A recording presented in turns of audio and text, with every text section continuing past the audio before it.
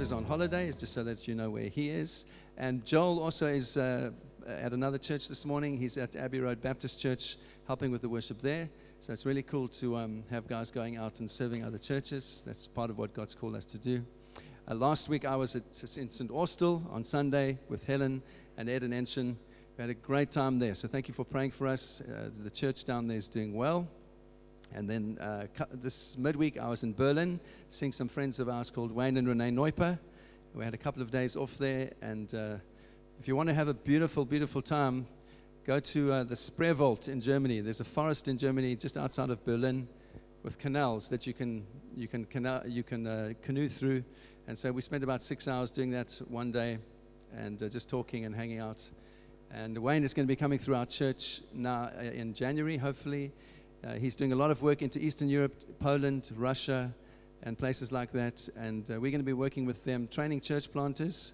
And he has about 70 guys that he's working with that come through to Dresden once a quarter. And he goes to just outside town in the Ukraine.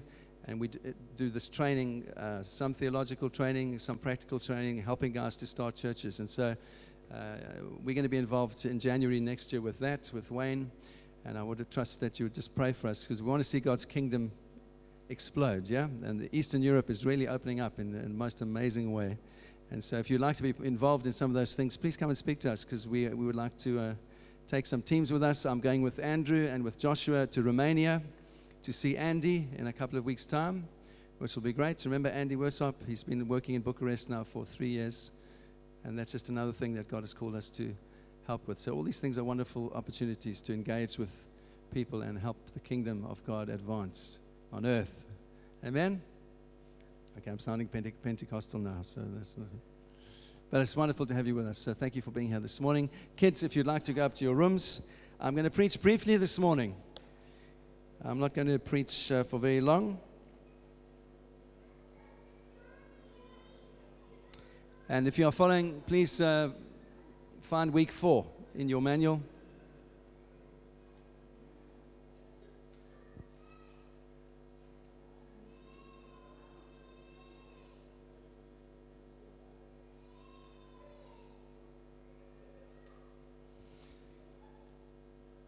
Nick, have you got a signal there? Everything cool? Great.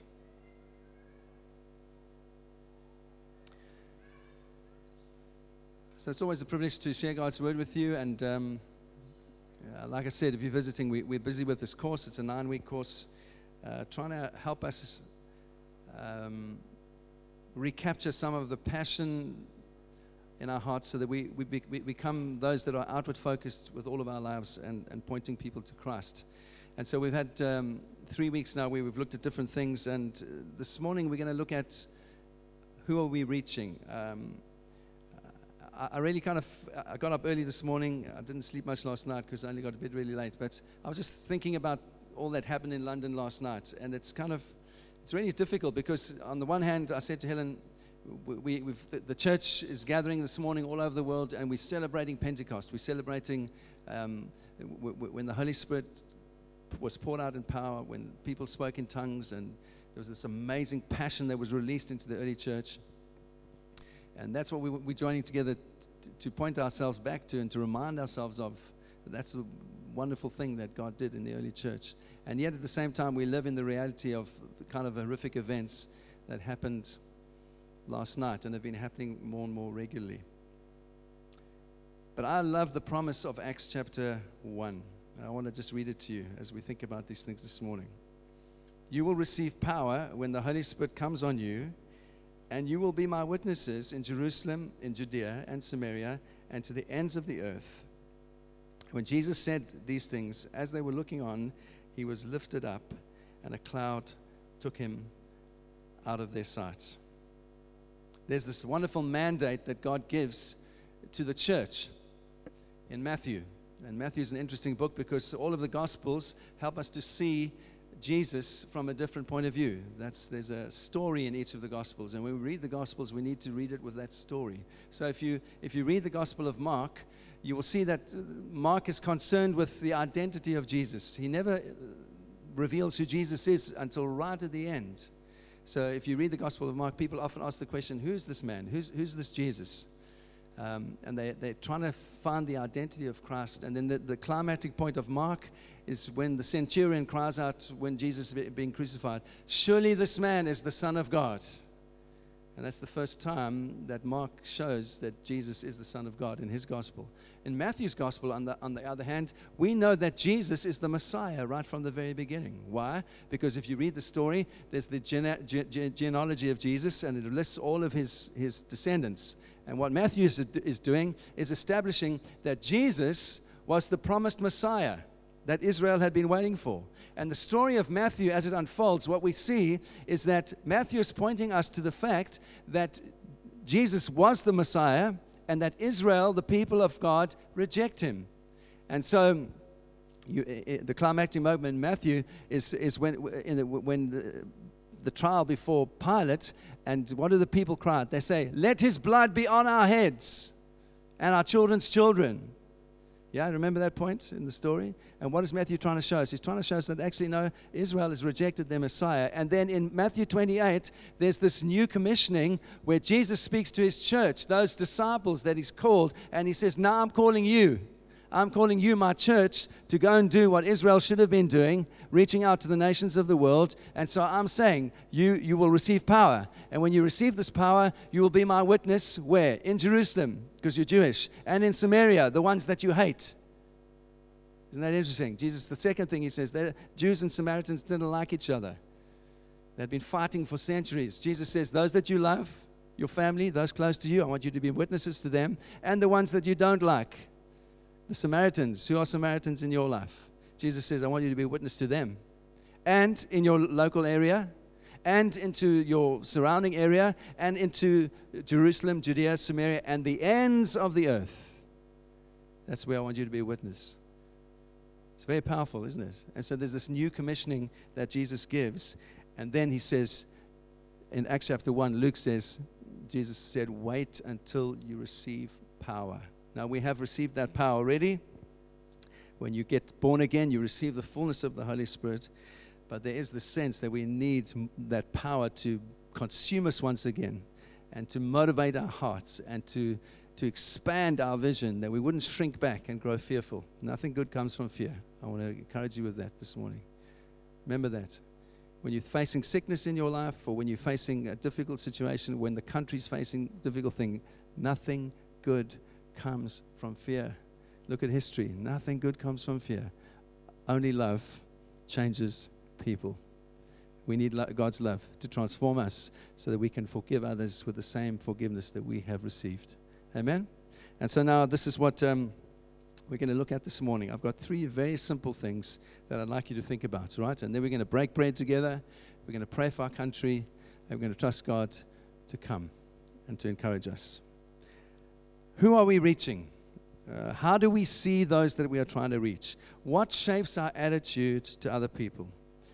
Because I'm convinced of this, that if we want to share the gospel with other people, we have to know the people that we are trying to share the gospel with. And at the same time as we consider that, I'd like us to think about this. How did Jesus see people? And what shaped his attitude towards others? And can we learn from Jesus in terms of how he saw others, so that it helps us reform our own attitudes towards other people? I don't know about you, but sometimes I find I can be quite quick to label people. Do you do that sometimes? They're kind of agnostic, that guy. He's a bit of an agnostic. You know, he's a bit lost, that person. The atheists don't have time for people that won't even consider God. Have you ever thought how tough it is to grow up in a culture like ours, where things are changing so fast? Have you ever thought about that? I mean, technology changes very, very fast. Cultural values are changing very, very fast. Have you ever thought how stressful that is for people, particularly younger people, to have to cope with all of that change, and that change is not stopping. It's getting more and more quick. Those are the kind of people that we are trying to reach. And in all of that change, without labeling anyone, we have to try and reach out and present the living Christ to people. It's not easy. We need the voice of the Spirit helping us, saying, do this, don't do that. And all I'm trying to ask you to consider this morning and ask the Lord to help you do is to start transforming the shape of your heart as I'm asking God to shape my own heart with compassion for people. It's easy to start getting hard-nosed when you don't see what you want to see.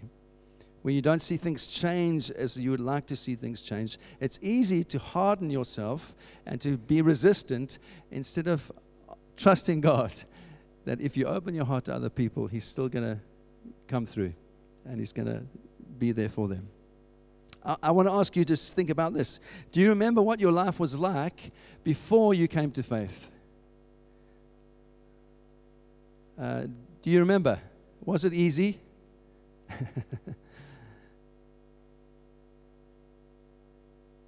I find my life is not easy and simple even after I've walked with Jesus for many years.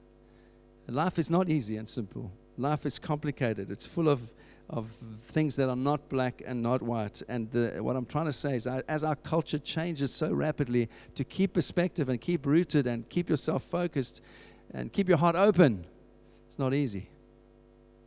It comes by the power of the Holy Spirit. And what I'm trusting this morning is that God will help us to engage with people who are trying to navigate through all of this, that don't know Him. I find it hard to navigate through all of this, and I know Him. Can you imagine what it's like for someone trying to navigate through all of this stuff, and they've got no reference of faith whatsoever? Can you imagine how alienating that feels, how painful that is? Or have we lost that? Do we kind of sometimes dismiss people and say, oh, they're never going to get saved? They're too far removed from Jesus. I just want to trust that God is going to help us, that we wouldn't be condescending, we wouldn't be apathetic, we wouldn't be frustrated, but really that compassion would begin to shape our hearts so that we can engage with people. Yeah? And so I want to just point you to a wonderful scripture, and this is my first simple point this morning. Ephesians chapter 2, the first 6 verses say this. As for you, you were dead in your sin and your transgression, in which you used to live when you followed the ways of the world and the ruler of the kingdom of the air, the spirit who's now at work in all those that are disobedient. Listen to Paul's language. All of us lived as one of them, gratifying the craving of our flesh. Here, when Paul uses the word flesh, he simply means body. Gratifying the cravings of our bodies and following its desire and its thoughts. Like the rest, we were by nature deserving wrath. So Paul is saying, let me just make it clear to you, Ephesians, all of you, every single one of you, that includes all of us that are reading this letter, all of us were like that before we came to faith. All of us were living just for our bodies, for our lusts, for our selfishness. We were all living like that. And then the second half, I love this part of this scripture. But because of His great love for us, God, who is rich in mercy, made us alive with Christ, even when we were dead in our sin. It is by grace you have been saved. I love that. All of us were like that. All of us had that evidence in our own life. It's obvious that the fact of our condition is obvious before we come to faith. All of us were like that. What I'm trying to say to you this morning, if you remember that you were like that, you don't look down on anybody else. If you're continually aware of what your life was like before Christ, when you're trying to reach out to someone that doesn't know Jesus, there's a compassion because you know that was your life before you knew Jesus. Isn't that true?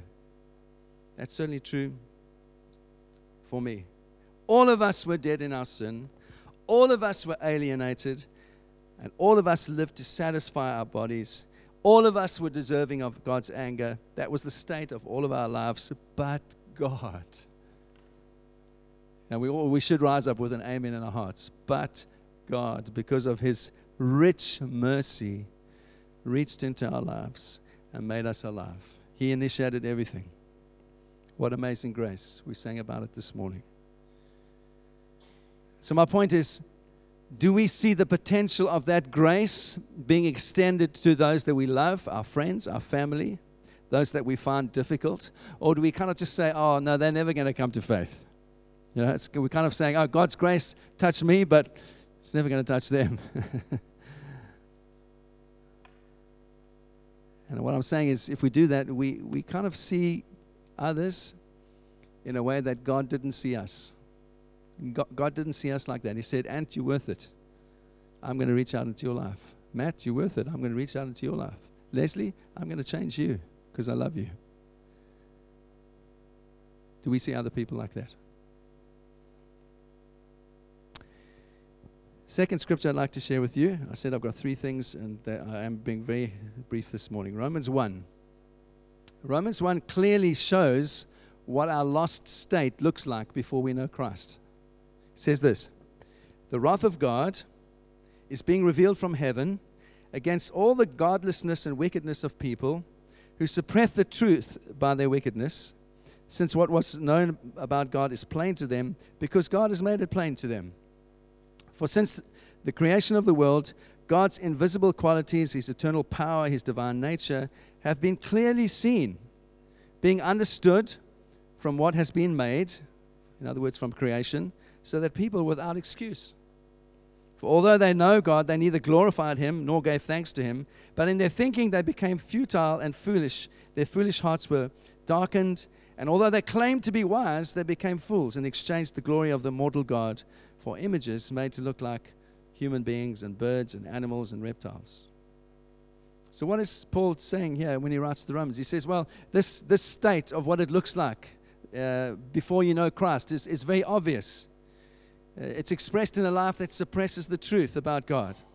And then it's expressed in a life that worships other things, that become idols in our lives. In the place that God really should be sitting in our hearts, they are idols. And if we look at our society, some of those things are obvious. Money, sex, power, pleasure, all these things are idols. They're not bad in themselves, but they become idols. Where God should be reigning in our hearts, those things begin to reign.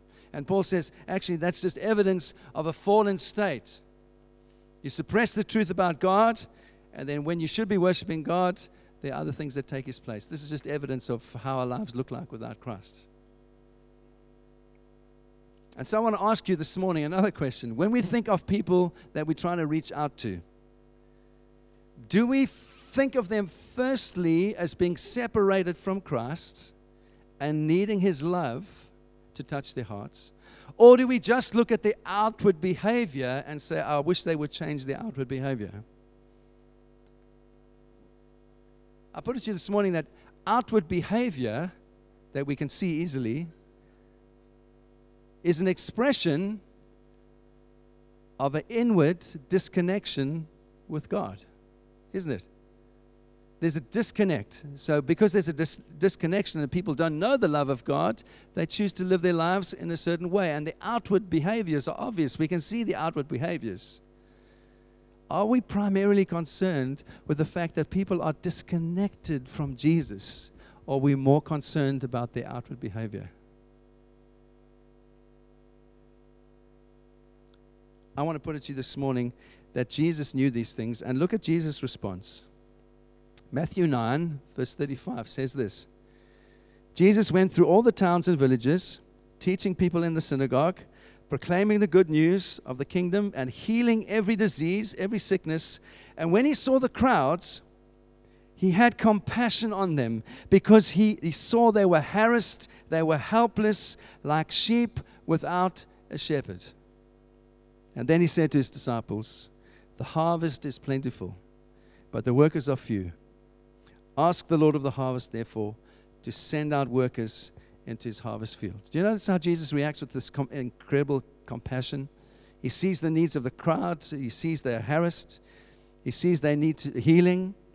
He does all these things. He kind of reaches out. He does what He can. And at the same time, He's motivated with this deep, deep compassion, because He sees their deeper need, that actually they are just like sheep. They don't know what to do. They're wandering around. They are harassed, buffeted by stuff in their lives. They don't know how to change that stuff.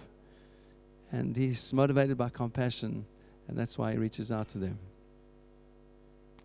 I trust that the Holy Spirit will do that same work in our lives.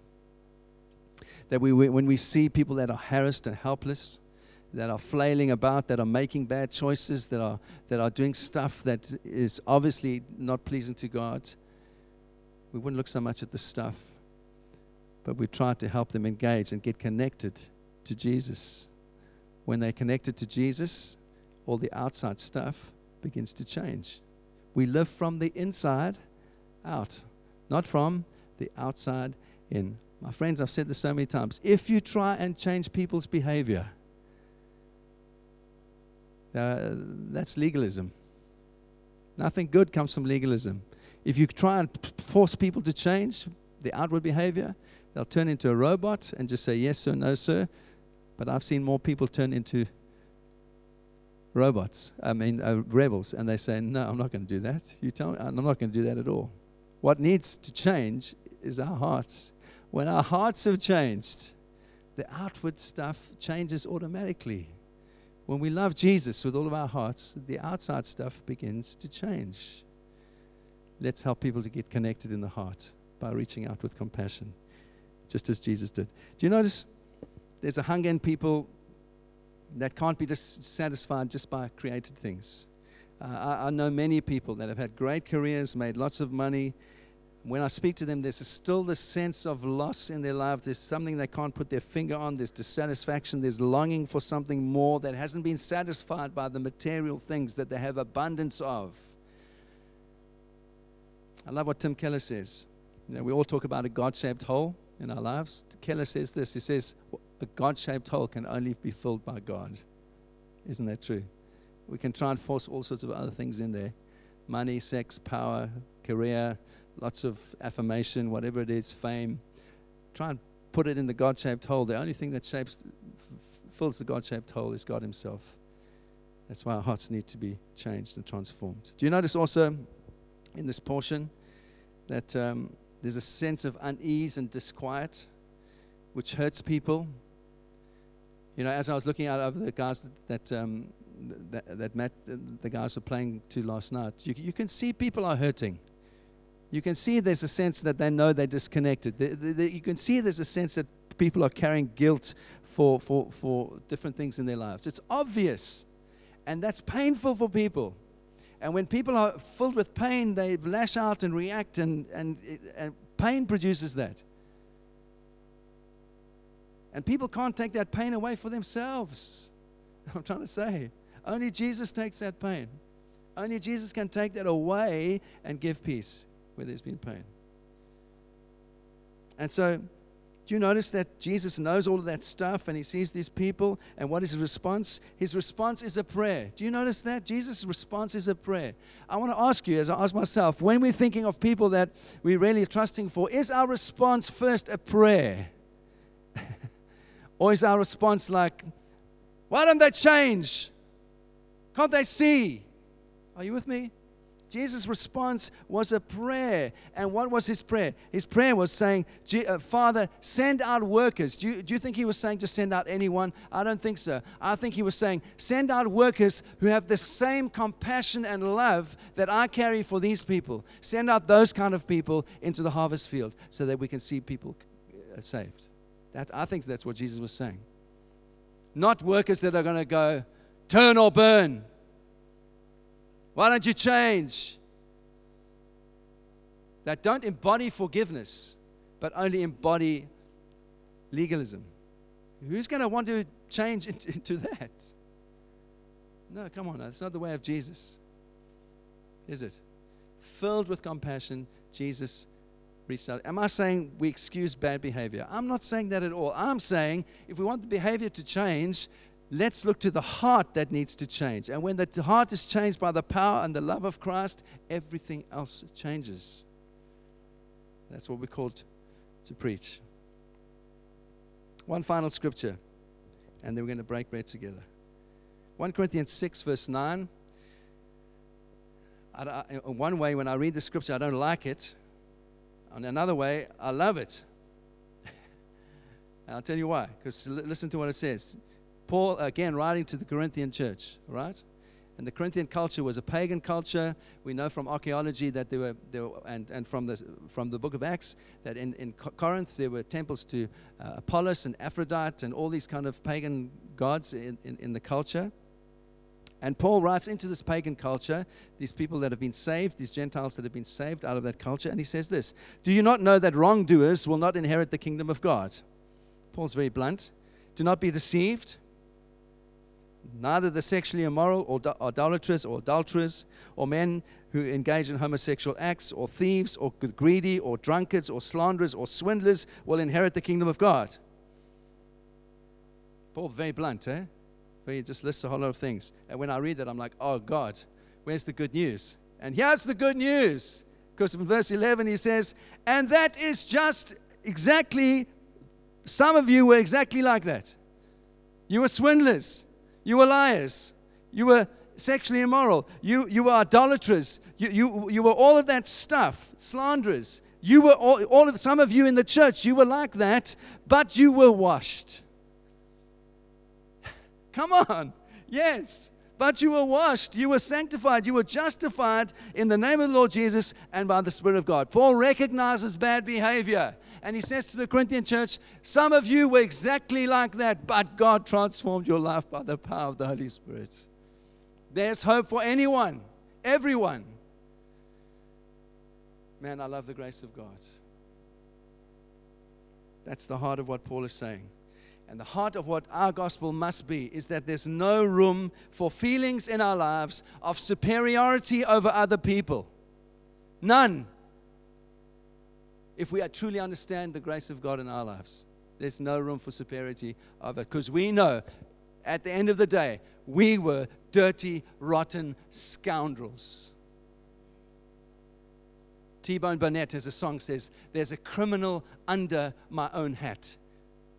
He's recognizing the state of his heart. He's recognizing, I am a criminal. I am a dirty, rotten scoundrel. And I said to our life group, unless we understand that, we never really truly understand the grace of God, because we always think that God is actually quite fortunate to have me. Isn't it? No, all of us. That's why I started with that other scripture. All of you were like that. And whether we miss the mark by a little bit or we miss the mark by a whole lot, we're still missing the mark. That's what Paul's saying. Don't forget what your life was like. You were like that, but God, but God, but God, but God. Jesus came, washed you, saved you, sanctified you, and poured out His Spirit upon you. And so what I'm trying to say to you, my friends, as I finish with this, as we try and reach out to others, remember, you still need the gospel. I still need the gospel. I needed the gospel then. I still need it now. What did Luther say? Beat the gospel into your own head every single day before you try and get it into anybody else's head. Remind yourself of your own need of Jesus, your own need of His forgiveness, your own need of His grace daily. To love your wife, to raise your kids, to be a good employee. You need the grace of God to do all of those things. Remind yourself every day of your own need of God's grace. Why? Because if you do, you will be happy to extend that grace to other people. With the same lavishness that God has lavished on your life, you'll lavish it on others.